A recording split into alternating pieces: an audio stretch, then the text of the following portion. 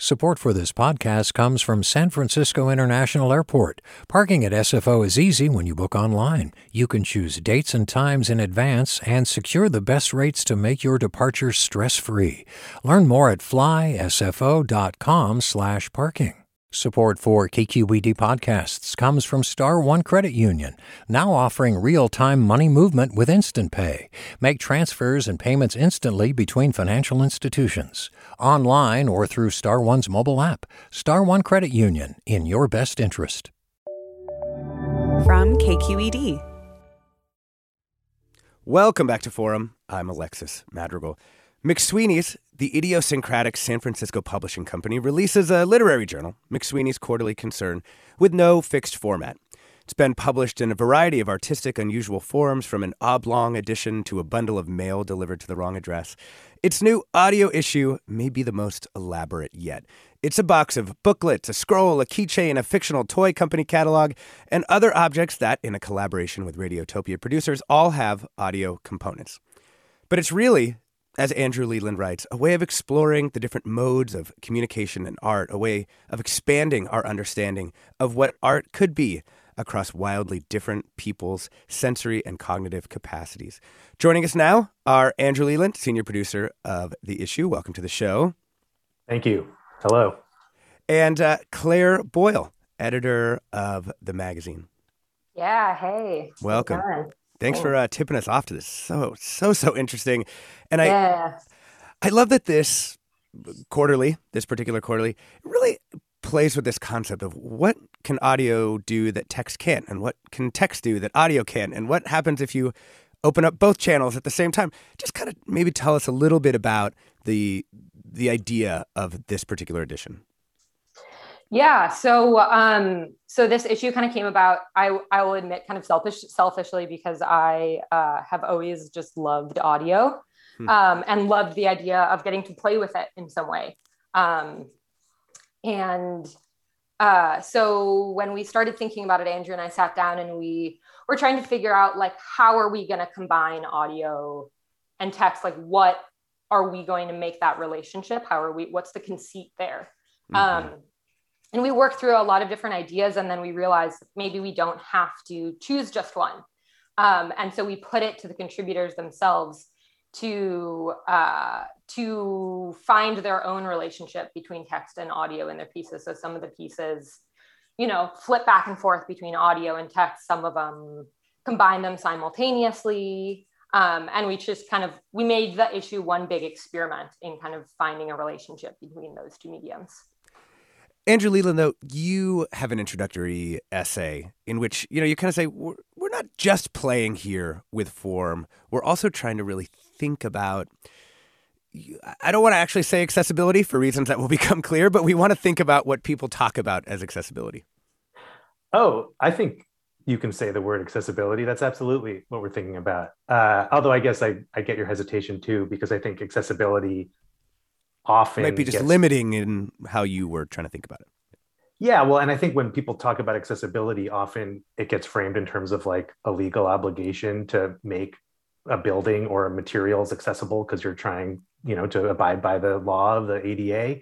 Whereas, we thought about it more in terms of how can it be something that's built in from the beginning and that actually leads to a more interesting work of art or a more interesting issue of a magazine. And and it's not really shoehorned in there, but, like you said in your introduction, when you're thinking about the relationship between audio and print, or between reading with your eyes and reading with your ears, everybody can think about that and explore that. But it also gets right to a lot of these issues that come up when you're trying to make a work of art accessible, whether you're describing a painting or whether you're recording an audiobook.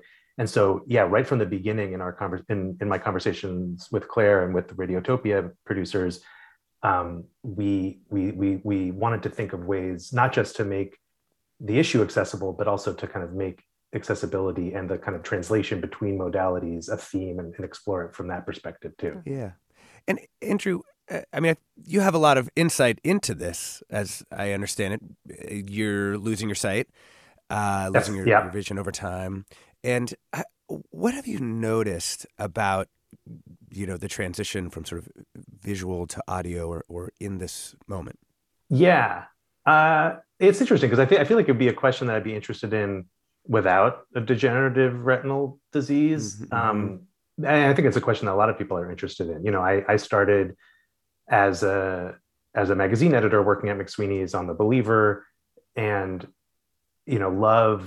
loved the kind of way that McSweeney's celebrated print and really explored print, and but also was really deep into radio, and so as I started to produce The Organist, which was a podcast for McSweeney's and The Believer, I was really thinking about that question of like, how do you do something like The Believer, like McSweeney's, in an audio form? And it raised a lot of the same questions that I'm wrestling with now as I drift into print disability, which is to say just, a regular book that you might find at a bookstore, it doesn't really work for me anymore without magnification. And I'm starting to prefer to read auditorially. And I mean, there's a lot that comes up. I mean, one thing that I've been thinking about is writing for the ear. That's something that radio producers talk about a lot. Yeah, exactly.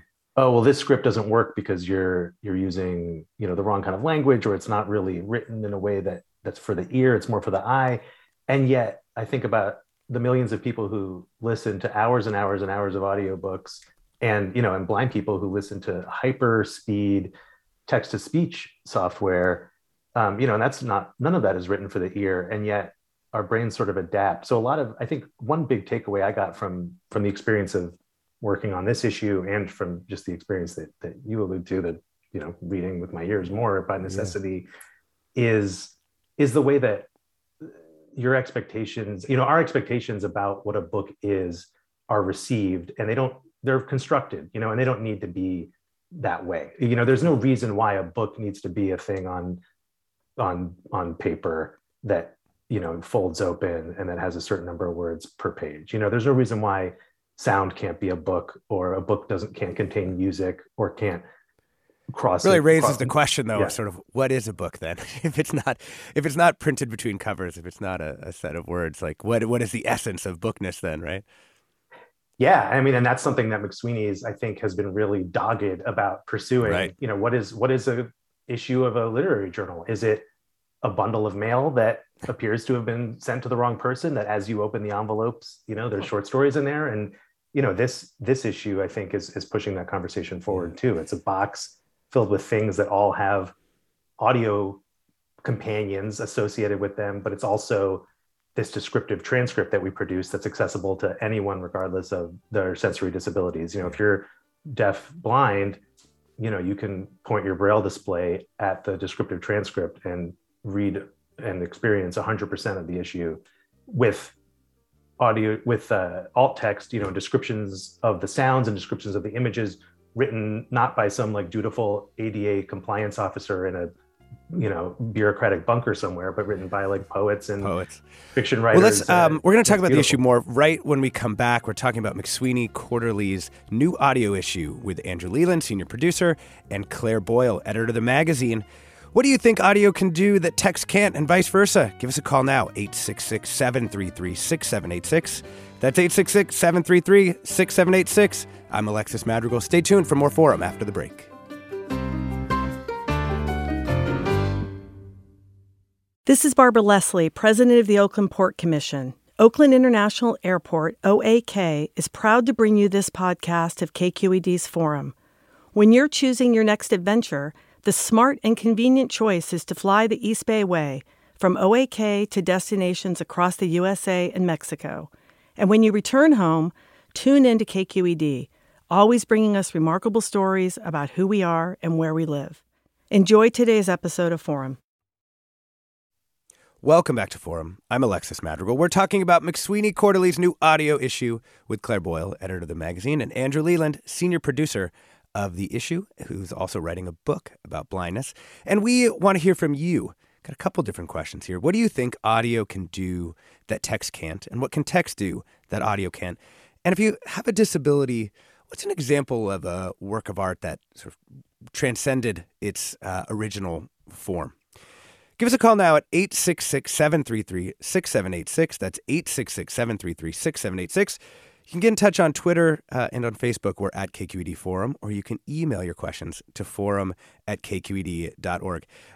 Claire, we're now going to listen to some of these things. One of our producers, when didn't know what we were doing, but was just listening to the cuts and was like, this is definitely one of the weirdest bits of audio we're going to play on the air ever.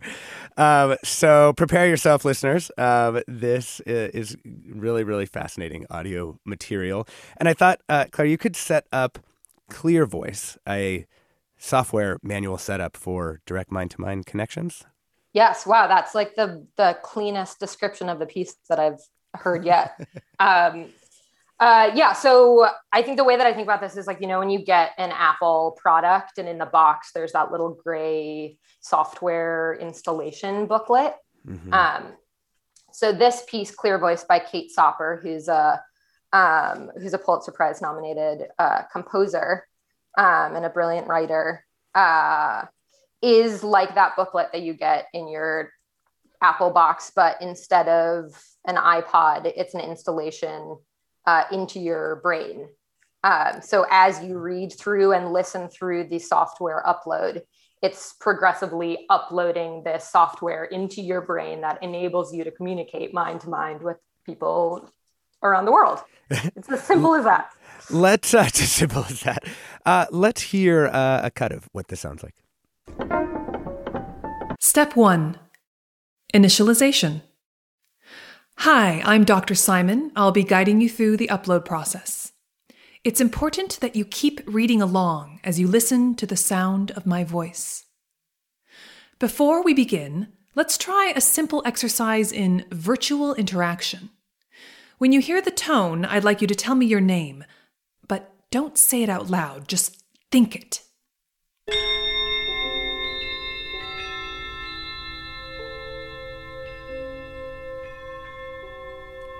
Did you think it? I just love the idea of people going down 880, thinking their name really hard in their cars as they're listening to this. What's this piece trying to do? I mean, and also maybe describe what it looks like, because it's also like all the pieces in this issue just has this incredible like tactile form. Yeah. So that's thanks to our art director, Sonner Thompson, who's brilliant. So the piece is like a long, thin strip booklet that opens long ways. And it's got a glossy, mirrory silver cover to it. And something that I love that this piece is doing is that this is one of the pieces that combine audio and text simultaneously. So you're experiencing them both at the same time throughout the whole piece. And for the most part, they're twinned, they're totally linking up. But in crucial few moments, they slip and there's something different that happens in the text than what you're hearing. And it's in those moments that the brain kind of hiccups and you learn something darker, something weirder under the surface of this. Yeah. If there can be something weirder than neural software uploads, but you see like there's a dark kind of underbelly to this story that emerges through these slippages. And I remember when Kate was just first starting to think through this piece and the way that she wanted to combine text and audio, she sent us these little drafts that were like 2-minute long, maybe max, little like experiments with this. And I remember I like immediately got chills when listening to them because they just, my synapses were just exploding and I had never really experienced those two senses combining in quite that way. And the ways that meaning kind of emerged from it was so exciting and was exactly what we were trying to do with this issue.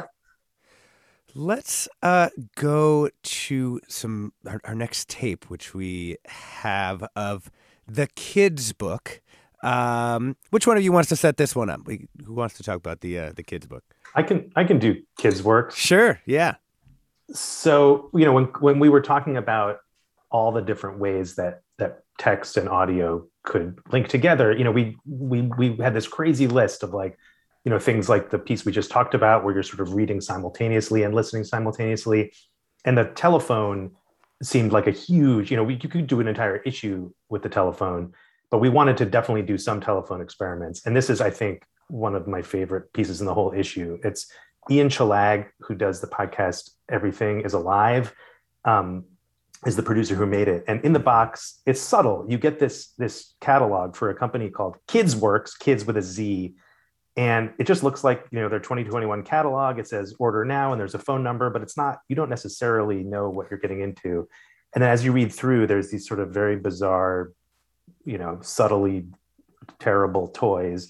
And on like every other page, it's like, having trouble with your toys, call this number. As you go through the catalog, the phone number is progressively larger until hopefully you get the idea, okay, perhaps I'm supposed to call this number. And when you call the number, you get to a phone tree of the sort that everyone in contemporary US life is familiar with, or please listen carefully as our options have changed. And it's basically like recall information for this toy company that is just a brilliant satire of corporate America that goes in very unexpected, very hilarious places very quickly. Yes, there's Grabo, the toy that pinches your child, and there's also Corner. We're going to listen to one of the paths you can take when you call the number. Some Corners toys are loners, and their words are meaningless threats. However, if you have observed Corners meeting in secret with other Corners toys that you have not purchased, press 1. How many Corners toys have you seen Corners meeting with? For 1, press 2. For 2, press 3. For 4, press 1. For 5, press 9. For 7, press 4. For 8, press 6. For 9, press 5. I love that we thought about cutting that one back, and then we were like, no, that's the gag. That's what's really funny about it. Yeah, you're like, is it still going? It's still going. Yeah. I have to say, when I got this issue in the mail, my 9-year-old called that KidsWorks number 7 times. On my phone, I looked at it and I was like, what number did I call 7 times? And it was just Oscar just dialing it over and over again. Because you can't just do it once, because there are all these forking paths that you have to get to every gag to do. Yeah, love that one. Did you want to add something? Yeah, something that I love, a fun detail about this piece that I love is, so for all of the pieces in the issue, we did a descriptive transcript where we asked authors to write descriptions of the images and the audio. And for this one, Andrew Sean Greer was the describer. And what I learned in the process is that he actually wrote, in another life, he wrote copy for a toy company, and he named toys for a living at a certain point. So it was a kind of a perfect marriage for this one. I want to add caller Victoria from Oakland into the conversation. Welcome. Thank you so much. I am so loving this conversation. Thank you for doing what you're doing. I just find that the integration of what you're doing reminds me of these performance artist pieces that began to start to use all of your senses, Bill Viola, people like that. And I'm loving the integration of the text and the audio, and I can't seem to do one. I'm listening right now to A Tale for the Time Being. And I know that I'm going to have to go back and read this book, because she has done things with the audio. She read it herself. She's done things with the audio and with the text that are just completely complementary. So your intersection, what you're doing, is just beautiful, and such a I love basically that you've taken into consideration the history of the book, the ever-evolving history of the book, and you're taking it to a new level. Oh, thank you so much, Victoria, for that call. Yeah. And I think, it is funny that audiobooks and podcasts and all of these things rose to be sort of pretty heavily experienced media forms now. And yet it does seem like we're a little light on the theorization of how that changes. Like, I find when I listen to an audiobook, for example, and I'm walking, I can almost like rewind into that or fast forward through that by just imagining where I was on the path. And so for a lot of preparation for this show, I oftentimes do that because it's very helpful, and just the way that your mind works differently with these different stimuli. Yeah, absolutely. I think actually like the rewinding is something that as I've become more of an oral reader, I've had to really give myself permission to rewind, because I think unconsciously our eye bounces up the page constantly. And yet when we're listening, we're so loath to rewind, I think, because there's this sense that the machine is just rolling forward and we don't want to interrupt it. And yet reading, I think, is underappreciated how much reading is rereading. And so I've really just had to push myself to be like, you know what? I spaced out for a minute. I got to go back, which is something that I think we all do, where you get to the bottom of the page and you're like, wait, what just happened? And, Totally. and so you have to kind of retrain your ears. Yeah. And that was actually a really interesting element of putting this issue together, was grappling, like hitting up against the fact that, like Andrew was talking about, audio is naturally a temporal medium and print is a physical medium, and they don't really share the same measurements. They don't share the same sense of time. And so like, how do you put these two mediums together when they don't necessarily have things that naturally link them? And so we kind of came to use triangle bells for turn the page, and then like a classic, read along record style. I want to get to one more. Well, we have two more cuts, but one more now. Can you tell us about the house tour? This one kind of merges fiction with your own experience. Yeah, I love. So in the issue, we have a series of audio tours of your home, which each different tour is guiding you around your own house. So different rooms in your house: your kitchen, your laundry room, your bedroom, your study, your bathroom, your wall. And the idea is kind of like, how do we reintroduce? Right. It's kind of beautiful defamiliarization. Totally. And also, like you're saying, like infusing that space with fiction or with surreality. Or so this piece that we're going to listen to is Your Kitchen by Katerina Smets.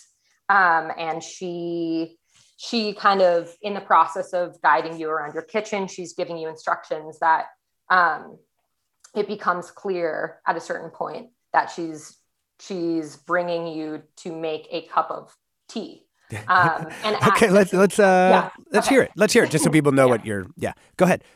Let's take a kettle, open the faucet, watch the water running in a stream into your kettle. My faucet is leaking at the sides. I should have it repaired. Put the kettle on, boil. What was the last thing you cooked for someone else? Someone from outside your house? Who was it you cooked for? What did you make? I baked some cake to comfort my brother, I think. God, sorry to cut you off, Claire. I just want people to hear it. Tell us more about it.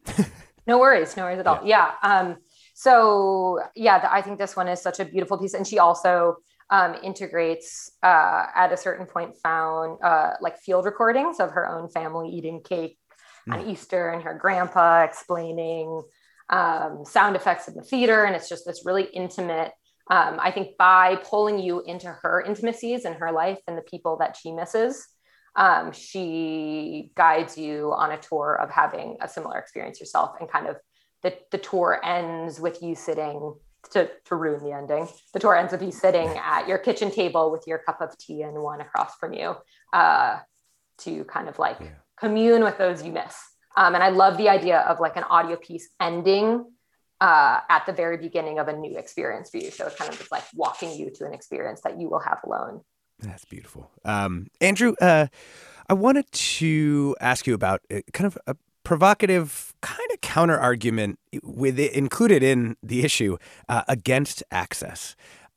Just with our last couple of minutes here, if we could just sort of, what was the argument in that piece, and what do you think it said about what you were trying to do as a whole?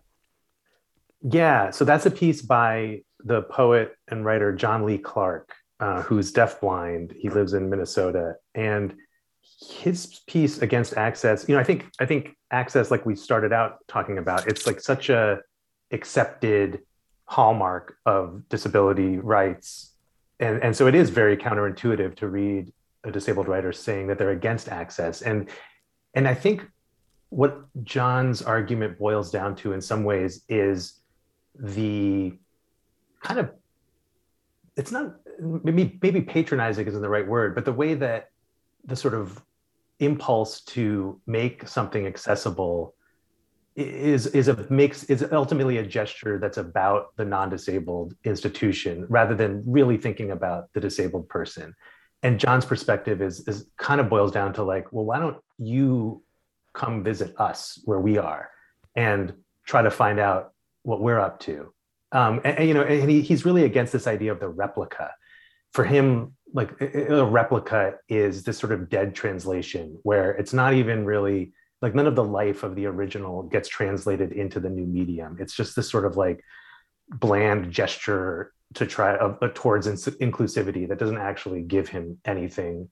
And I find his writing really bracing and awesome in his sort of willingness to be honest about that experience. I think there's a sort of piety that comes with a lot of disability writing about disability, whoever's writing it, about the sort of like general need for everything to be accessible always. And I think he's really speaking from like I don't know, I feel like it's the poet in him that's saying like, you know what, I tried some of this stuff and there's no nutrition in it for me. Like your dance performance that you did an okay job of describing, like as a deafblind guy, I didn't get anything out of it. And why don't you instead come and find out what the deafblind community is doing here? I think that's my best crack at boiling that essay down. And Claire Boyle, just last 30 seconds here, when you read that essay, knowing what you were sort of working on with this issue, how do you think it inflected what you ended up doing?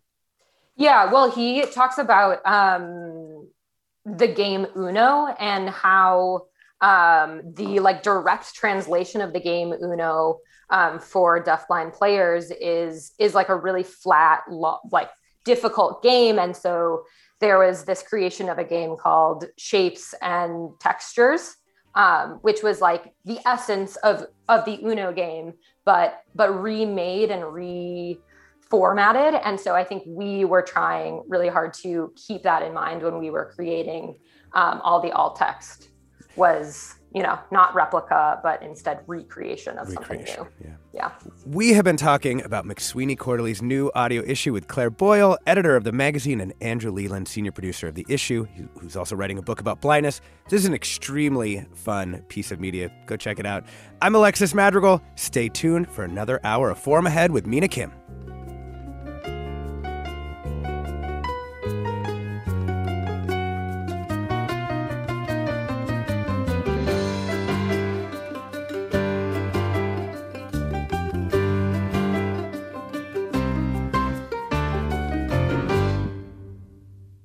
Funds for the production of Forum are provided by the members of KQED Public Radio and the Germanicos Foundation and the Generosity Foundation.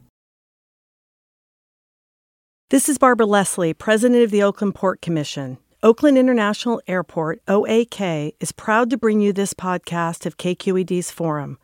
When you're choosing your next adventure, the smart and convenient choice is to fly the East Bay Way, from OAK to destinations across the USA and Mexico.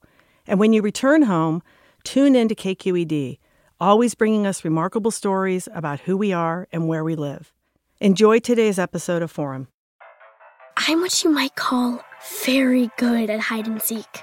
And since we got Xfinity, we have Wi-Fi all over the house, even in my super secret hiding spots. So I can kill time in here by streaming my favorite... Ha! Found you. How?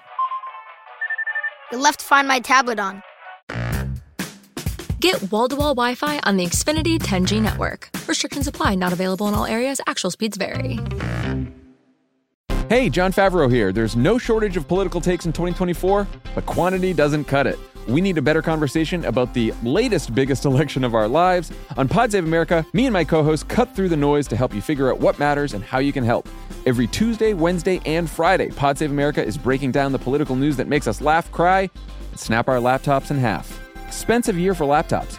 Make sure to check out new episodes of Pod Save America on your favorite podcast platform or our YouTube channel now.